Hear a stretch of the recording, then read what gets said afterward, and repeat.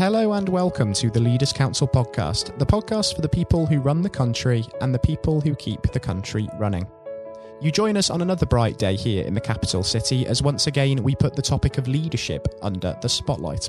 My name is Scott Challoner and I'm delighted to be joined on today's programme by Dr Colin Clark. Colin is the chairman of High Street Organics, an organic food retailer in Bruton, Somerset, that also sells handmade goods and books from local suppliers. Colin, very warm welcome to you and thank you ever so much for taking the time to join us. Right, thank you. It's a real pleasure having you, Colin. Now, the purpose of this discussion is to firstly establish your take on leadership. So if we dive straight in and look at that word leader on its own first and foremost, I'm interested to understand what that word actually means to you and how it resonates. Well, in terms of our business, the first thing that we had to do is to understand how the business works and also to understand money, because there were a lot of mistakes that were made before we came back to rescue the business in 2011. And the other thing, of course, is to get to know our customers and to care for them and also to look after our staff. The other thing is for me personally and the other members of the board is to set a good example and to get to know our customers personally. And that is one of the reasons why we turned around a business that was losing £20,000 in 2 years to one which had gained in the bank £20,000 within 4 years. And in fact, so we've come from being tenants to being owner occupiers, and that makes the business very secure. And it means also that we employ about 8 different people.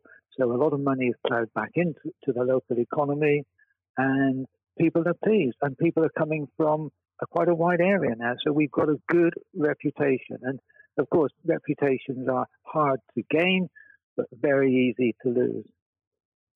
And when it comes to sort of working with staff members with regards to people management, how would you describe your leadership style, if you will, Colin? And that is caring, in one word. My wife is the treasurer, and she's extremely good with people. Obviously, there are ups and downs with different personalities and so on, but make sure that people don't get uptight or see the wrong side of a particular situation, and also to make sure that, or to show them that they are valued and that, we make mistakes. We all do. And once people know that and you're, willing to admit it, then of course they can trust you. I think in a leadership context, it's almost impossible, isn't it, to develop into an effective leader or even an effective employee without having that experience of maybe making 1 or 2 mistakes, getting things wrong and then learning from that. Failure almost is necessary for us to develop. And as leaders even, we never stop learning, do we? We're in a constant process of development in that sort of sense. Oh, yes, I quite agree. Absolutely right. And with regards to the turnaround of the business, of course, as you mentioned at the beginning there, Colin, it's been wonderful how an ailing business has been transformed into a rather successful one in such a short space of time. I'm interested to understand what some of the big inspirations and influences have been behind yourself as a leader, and maybe who's had a profound influence on you as you've grown up. That's an interesting question, because when I was young, I worked at the local ironmongers, which was then at the other end of the high street. So I learned a great deal from Mr. Windmill, who was there in business, I think, for nearly 40 years. And he was punctilious, he was courteous, he had a sharp eye for a bargain, and he kept his stock wonderfully. And I might add, in fact, that we in the shop now have got over 2,500 different lines, and that is in a space of about 50 square meters. So you can imagine coming into sort of, well, some people call it like a TARDIS shop. It looks small on the outside, and you go in, and it's just, the whole place is just covered with all these products, and people are pleased. I mean, some people might think we're crazy because we have over 30 different suppliers. So with all the invoices, the paperwork and so on. But I maintain that we're there to serve the people. And if you do that, believe it or not, they come back. It's easy to get someone to come into the shop. It's another thing to get them to come back. I can certainly see where you're coming from that point of view, Colin, for sure. And it's interesting that you mention that example of somebody who's had an influence on you, because I think a lot of the most influential people out there can so often be the people closest to us, can't they? Be they sort of colleagues, mentors, friends, family. And when we think of leadership in general, we're often tempted to associate it more with sort of the public eye, aren't we? Sort of politics, sports, celebrity, and we fail to recognise those everyday leaders in society, don't we, as a result? Yes, you're right. We do. And I think recognition for those individuals will certainly go a long way, and that especially counts for the here and now as well, with the emergence of the COVID-19 pandemic, of course, and the immense challenges that that's brought to businesses, not just in the UK, but all over the world. Given that, of course, you are an organic food retailer, Colin, I assume that you've remained open throughout the pandemic thus far. How has it been for you adapting to the challenges that that's brought? Because I can imagine it has been a tremendously difficult time. Well, at the beginning of March, I wrote a letter into 2 local papers telling people just not to panic, it's going to be okay. And what happened? The following week, they went in, they stripped through all the supermarkets, and then lo and behold, they descended upon us. So our trade, our trade tripled from 1 week to 2 to 3 weeks, just like that. And we were having to get orders in like the blazes. And of course, several of our staff had to stay on because of underlying illnesses. So the staff that were remaining, they worked longer hours. One of our suppliers couldn't come from Bristol, so I hired a minivan, and went up and got the order. And then I went up again in my own car another time. And at one time, we were the only shop in Bruton that had eggs. And getting out of flour was, of course, difficult. And as you probably know, the old story with the toilet rolls, it was quite an experience. But we managed, and we've come out of it looking pretty healthy. So, I'm very pleased. And of course, as the what was it called now? The food and safety man phoned us up and had a chat, and he said it's very important the shops like us stay open, because a lot of the supermarkets were just stripped, and people were starting to get panicked, and it was such a great shame, because it needn't have happened. Anyway, we survived, and here we are towards the end of June, and doing quite well. That's really encouraging to hear. And one thing I'm interested to ask about as well is how you've perceived sort of existing safety guidelines, because there's been a lot made of how clear government guidance has been, and a lot of sort of polarised opinion. Have you been satisfied, Colin, that you've understood exactly what's been expected of you to keep operating, and you continue to be so? Oh yes, I mean the staff has been very good, and in fact the food and safety man said that all what we're doing was fine. I mean, we haven't had an inspection now for a couple of years. I mean, we should have one every year, but they know us and we know them, and obviously, all these standards are not meant to beat people over their head. They're meant to be for the protection of people, if you understand what I mean. It's just like the law, it's meant to protect us, help us to get on and be more civilized, hopefully. And so as long as people understand that, that's fine. No problems. And with regards to staff members, you say, of course, they've taken to the period quite well. And given the renewed focus on mental health and well-being, how have they found it? Have you had to have maybe sort of 1 or 2 discussions where you've had to provide a little bit of reassurance, or have they just really got their heads down and gone on with it? The shop manager does contact us from time to time, with a little wail here and a little wail there, but I think she regards myself and my wife as sort of like mum and dad of the shop, if you know what I mean. People do need reassurance. Who would have predicted this last year? Who would have known? Nobody would have known. So, people deal with it in their own way, and if there was a more serious problem, I'm experienced as a student counsellor, so I would be able to handle it as in a reasonable sort of way. So I take each day as it comes. It's about recognising, isn't it, from a leadership perspective, that people sort of deal with crisis differently, and also it takes different approaches sometimes to match different personalities, for sure. And I think on the whole that business has really taken to that quite well, this current generation of business leaders especially. Thinking about the new normal now that everybody's talking about, Colin, to just address that before the new normal. So if we think about the new normal that everybody's talking about for the future, just before we do wrap things up on the programme, I'm interested to understand what you envision for yourself and for the business over the next year as we move into the next stage of the pandemic and begin to look to the long term and the challenges that might bring. Well, basically, we are a cooperative, and I intend to put to the board a plan to expand the business, which means opening another branch in a nearby town. That's incredibly exciting. Looking at expansion amid all of the uncertainty is fantastic. And, Colin, given how informative it's been actually discussing some of these plans and some of these issues indeed with you on the programme today, I think it would be absolutely fantastic if in the next year or so we could actually have you back on just to catch up on how things are getting on and see just how those hopes are being borne out. Yes, certainly. I mean, what did we do? Let me think. We put down £17,000 and we borrowed £47,000. That makes £64,000. Well, we've got nearly £45,000 in the bank now, and the business was, the premises were paid for because we're the freeholder. It was paid for last year. So that will give you an idea. I mean, the point is, we can't just, accumulate all this money and not invest it, because we're a cooperative and we believe in the cooperative ideal that, we look after our staff, all the profits are shared out and so on. So a lot of our prices are good, and we care for our customers.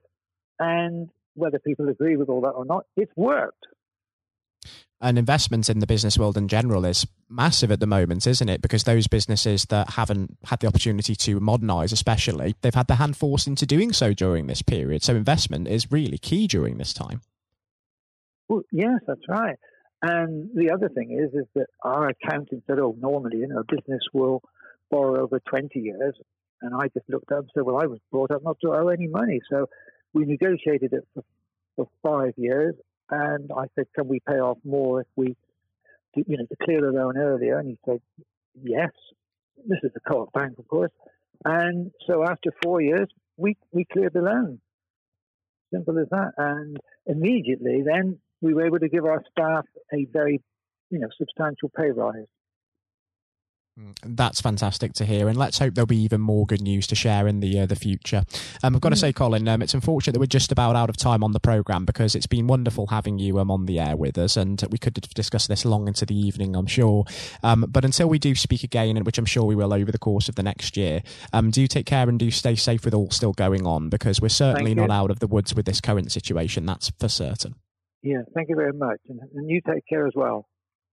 That was Colin Clark speaking, the chairman of High Street Organics. And to echo what Colin said there, to everybody listening in, do stay home where you can, do look after yourselves, because it really does make a difference in saving lives.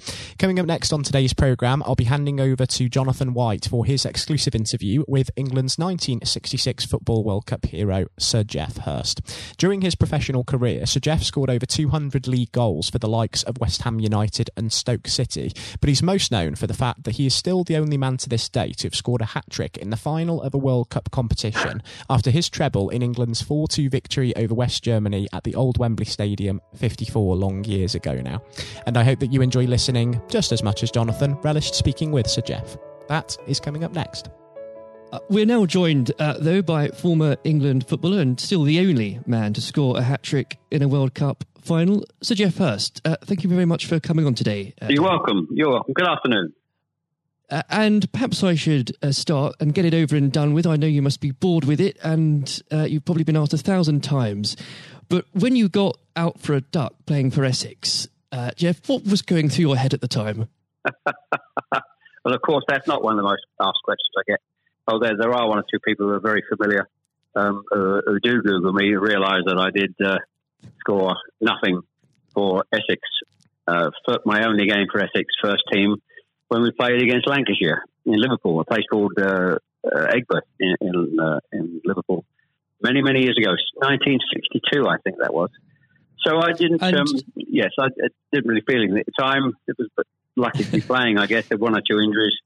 But the problem that I had was really messing about between the two sports. That was very detrimental to me over that period of time, being stuck between the two sports. And I think for those that don't know, there's another world that might exist where Sir Geoff Hurst was a first-class cricketer and not perhaps a footballer. But whether it's business or cricket or football, obviously the importance of leadership, it can't be understated, no matter what form that comes in. When you were at West Ham, Geoff, and when Ron Greenwood first came along, he made obviously some pretty radical changes.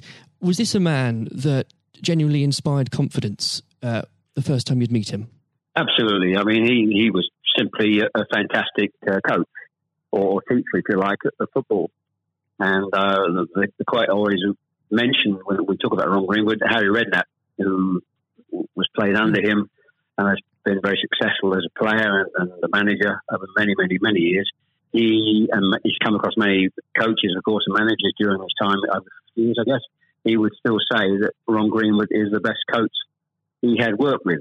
So you're very fortunate. I think you think you're lucky when you come across, if you have a great teacher at school and a great coach as we had in Ron Greenwood, and of course a great manager in Sir Alf Ramsey. So to come across people like that, of that calibre, can have a huge influence on your career, of course, and then your life. And that's quite purely the case.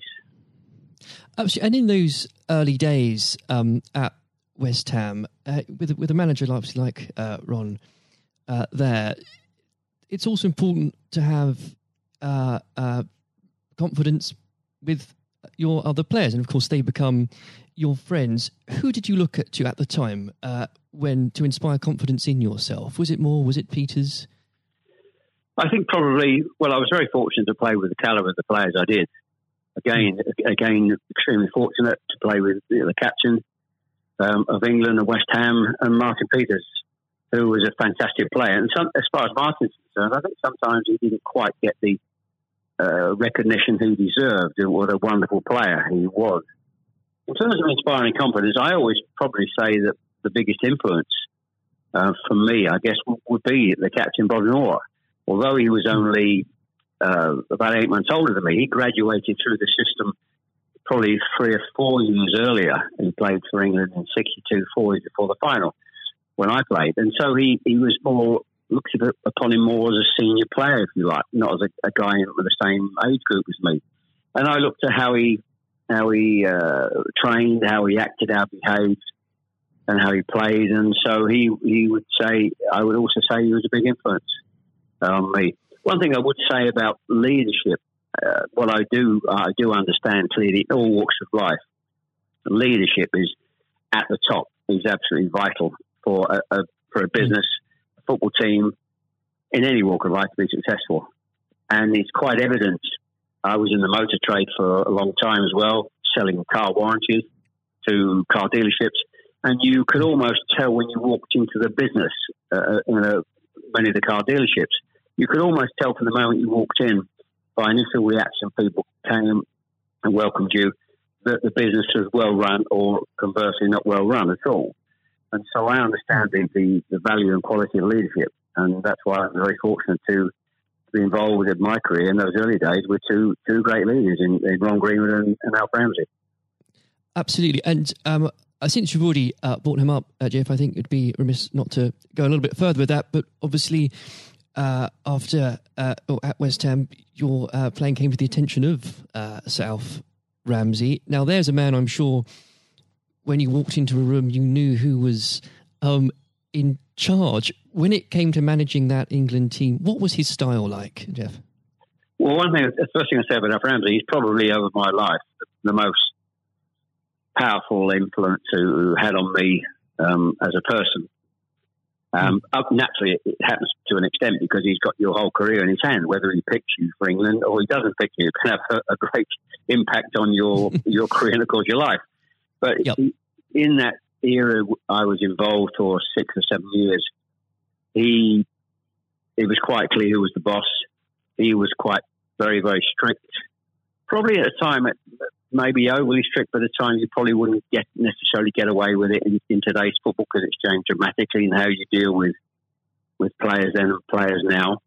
But he was the most powerful man I came across, and very few people.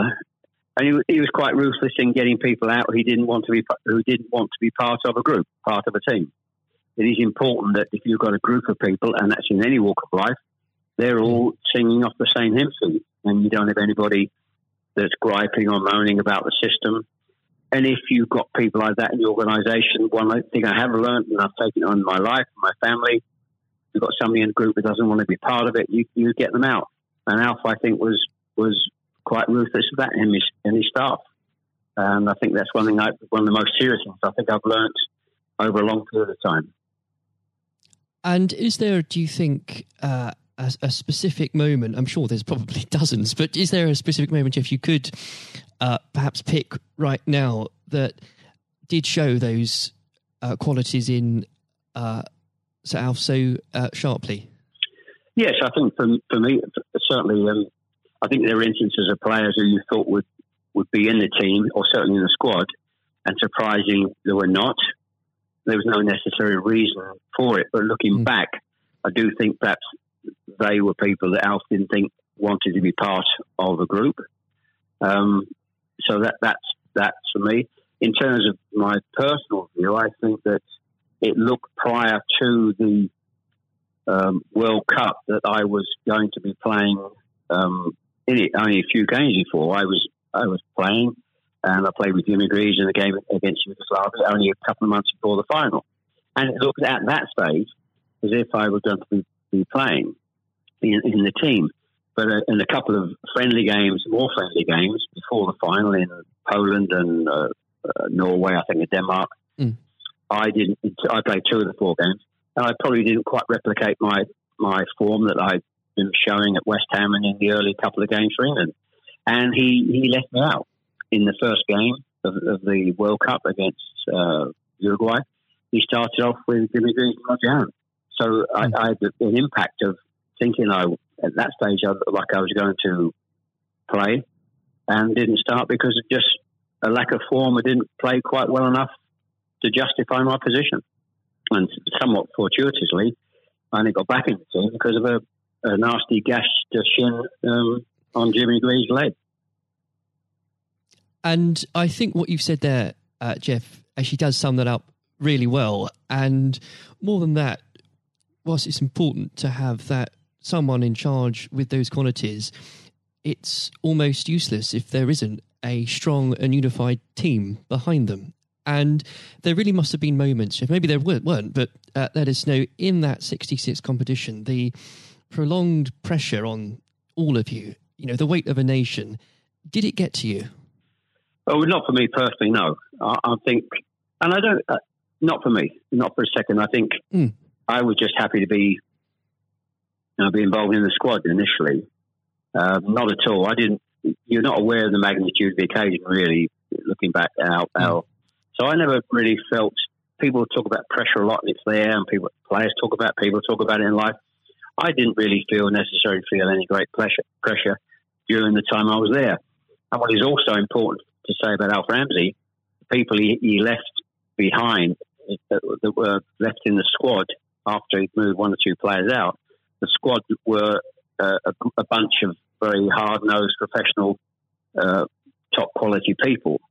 And that was, again, the leadership that Al showed. He got people in together that were very, very strong personally. And I think that was part of the success we had. We were I always describe our group as hard-nosed professionals. We have some great players, but overall they were great hard-nosed professional players. And great quality people who we've kept in contact with, over the years. And Jeff, I've got to ask, and I'm not making this up, I've genuinely heard that people do ask you whether or not you realise there were people on the pitch at that moment. I imagine you were busy on something else. Well, I did some theatre shows last year. They've gone fairly well, and we're going to do a series of theatre shows, in fact, starting this week, over the next 2 or 3 months. And at the end of the theatre shows, we have about 20 minutes where we allow the people in the audience to ask questions. And I won't mention both. They're too long to talk about both questions. The other one's a really stupid one. It's too long for me to tell you. It's absolutely ridiculous. But the other ridiculous question I get asked, did I realise there were people on the pitch? And of course I jokingly say, yes, I was just about to shoot to score the goal. And I looked round, put my foot on the ball and looked round for a little while and said, oh dear, there are 6 or 7 people running on the pitch. So that's, I've been asked that once at one of the theatre shows. So I make a joke about that and saying, yes, I put my foot on the ball and waited to just have a glance round, you know. Maybe it does prove there are things such as stupid questions, really. Oh, yeah, there certainly are. I've got another one which I won't bore you with. It won't be too long to tell you. I was in a Jersey, or Channel Line, Jersey or Guernsey, 2 or 3 years ago, and most stupid, irrelevant questions, absolutely nothing to do with football whatsoever, which was absolutely, but I can use that now because it is quite funny. Well, maybe another time then, but we... well, you want me? I can tell you if you want. You got time? I can tell you if you want. Jeff, go on. Go. I think it would be silly if I said no at this point. Okay, so I was doing at a dinner in the Channel Lines, 300 or 400 people, black tie dinner, guest of honour. On this occasion, I was speaking for about 20 minutes, then allowing questions from the audience at the end of the evening. And there was usual football questions, and then all of a sudden I had somebody at the back who asked a question. I didn't quite hear what he said. He didn't have the microphone with him, so I said, I didn't hear what he said. Can you please give this chap the microphone so I can hear clearly what he said? So the chap had the mic, and he said, when a turtle loses its shell, is it naked or is it homeless? Right. What a question. What a question. I think that would be definitely in the stupid category, wouldn't it? So we had a laugh about that. You've got to have a patient of a saint, I think, sometimes to put up with things like that. But then again, I found it amusing. I just found it amusing. In fact, some of the audience found it highly amusing as well. So it did make me laugh that day. If you can put up with my questions, you can probably put up with anything. But there would have become a point, though, Jeff, I think you were a young man when obviously this happened, when you must have realised that teammates, began looking at you for leadership. Is that something that occurred to you, or did you just realise that by one way or the other, people actually begin to look up for you for inspiration? Well, possibly. That's never really struck me until you've actually mentioned it now, quite frankly. It's a new question. Does anybody look up to me? I'm sure perhaps there are people who pay you compliments of fans of West Ham and Stoke, and of course England fans who I think probably it would be very immodest of me to suggest that I felt that somebody was looking to me for inspiration. You don't have to, but I will. It's okay for a third party to do it. Perhaps that may have been the case over the years. People look at you and maybe it has a helpful effect. But I do think you how you behave and set examples on and off the pitches, people must realise that has an influence. How you react and behave to situations on and off the field surely probably has an impact to younger players coming into the team latterly. And with that, looking at football today, is there anybody that you think particularly on the field or the sidelines that strikes you as someone with those qualities that you could identify in a natural leader? Current players, you mean? Oh, players, managers, anybody that you look to today, really? Well, I think some of the outstanding. I think the best example about a leader and at the moment is Klopp at Liverpool. He has been absolutely fantastic to acquire the players and get them to their attitude is absolutely fantastic. They're great players, but there's more than just being good players in football. It is have a good player with a fantastic attitude, and their willingness to work for each other and the team is absolutely outstanding. Hence these unbelievable results. There are, and the great players not always succeed as individuals, or probably even certainly as a team if you haven't got the right attitude alongside it. And they're probably, and that comes through the leadership. That's not just luck. Absolutely. That's absolute leadership. He'd be the best example, of course, in football terms today. Easily. And of course, but going back not that long ago, Alex Ferguson is just absolutely. You've got to take him as the first example, because Klopp's only done this over a period of time, a short period of time. But if you look at the 26, 27 years that Alex Ferguson did with Manchester United, and subsequently since he's gone, how they are not doing so well. He's the best example of management we've probably ever seen, and I don't think anybody will see the light of that kind of leadership again. It's absolutely astonishing. And do you think, could you imagine Sir Alf or even Ron Greenwood managing teams today? Yes, I think so. I think yes, no question at all. I think Ron Greenwood. Yeah, the answer, straightforward answer is yes. Good answer. The straightforward answer is yes. I can elaborate as much as you want, but the straight answer is absolutely categorically yes. And with, I know if we could talk about this probably for the next hour or so, but I'm conscious of the time. Looking back through your playing career, perhaps especially your time for England, who was it that struck you more than anyone else on the pitch that displayed qualities of not just leadership but companionship and level-headedness that you think that have stuck with you all these years later? Well, I think I was very fortunate, and I wouldn't pick any one player out. I think looking at so many, and that's why we're successful, because we had so many showing all those qualities that you just mentioned throughout the team.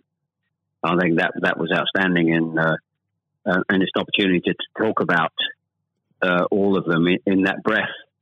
And there was nobody, and going back from an earlier question for me, all hard-nosed professionals, good teammates, good socially, and that's why we kept in touch with each other on our golf days every year up until about 5 years ago. Of course, with the sadly dwindling numbers, we still got on. Our wives got on all together all those years later. It didn't just finish after '66. That reunion, that camaraderie, that team spirit, getting on with each other lasted for a long time. And I wouldn't, when you put those questions and how you categorise those, I would pick every one of the 11 players who you put in that category that were like that. There was nobody else. They were all outstanding. And I think that was a big part. I can't stress how big a part that was. And I've said that many times, for the success of the team. We have some great players. We have some great players, of course. But without the attitude alongside that, going back to an earlier question, we wouldn't have been as ultimately as successful. Exactly. Without that, the whole will never be greater than the sum of its parts. But with it, yes, the word is team. The word is team. Absolutely. And I always use the word team when I talk. Sometimes together, everyone achieves more, and that's the same in any walk of life. That's fundamental. And lastly, Jeff, looking, if you were to give advice, and whether this is in sport or business or indeed any other walk of life, what would you identify, if you can, as the key tenet that you can't go without in terms of leading a team, no matter what that team is? Single-mindedness, dedication to the job, thinking about that role, that job in leadership all the time. It's a huge part of your life.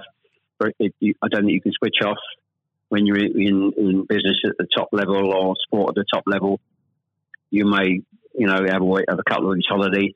But I'm even sure if these top managers and leaders in all walks of life are away on holiday on a beach somewhere warm, I'm sure they will not switch off for 2 weeks and completely not think about their role as the boss of an organisation.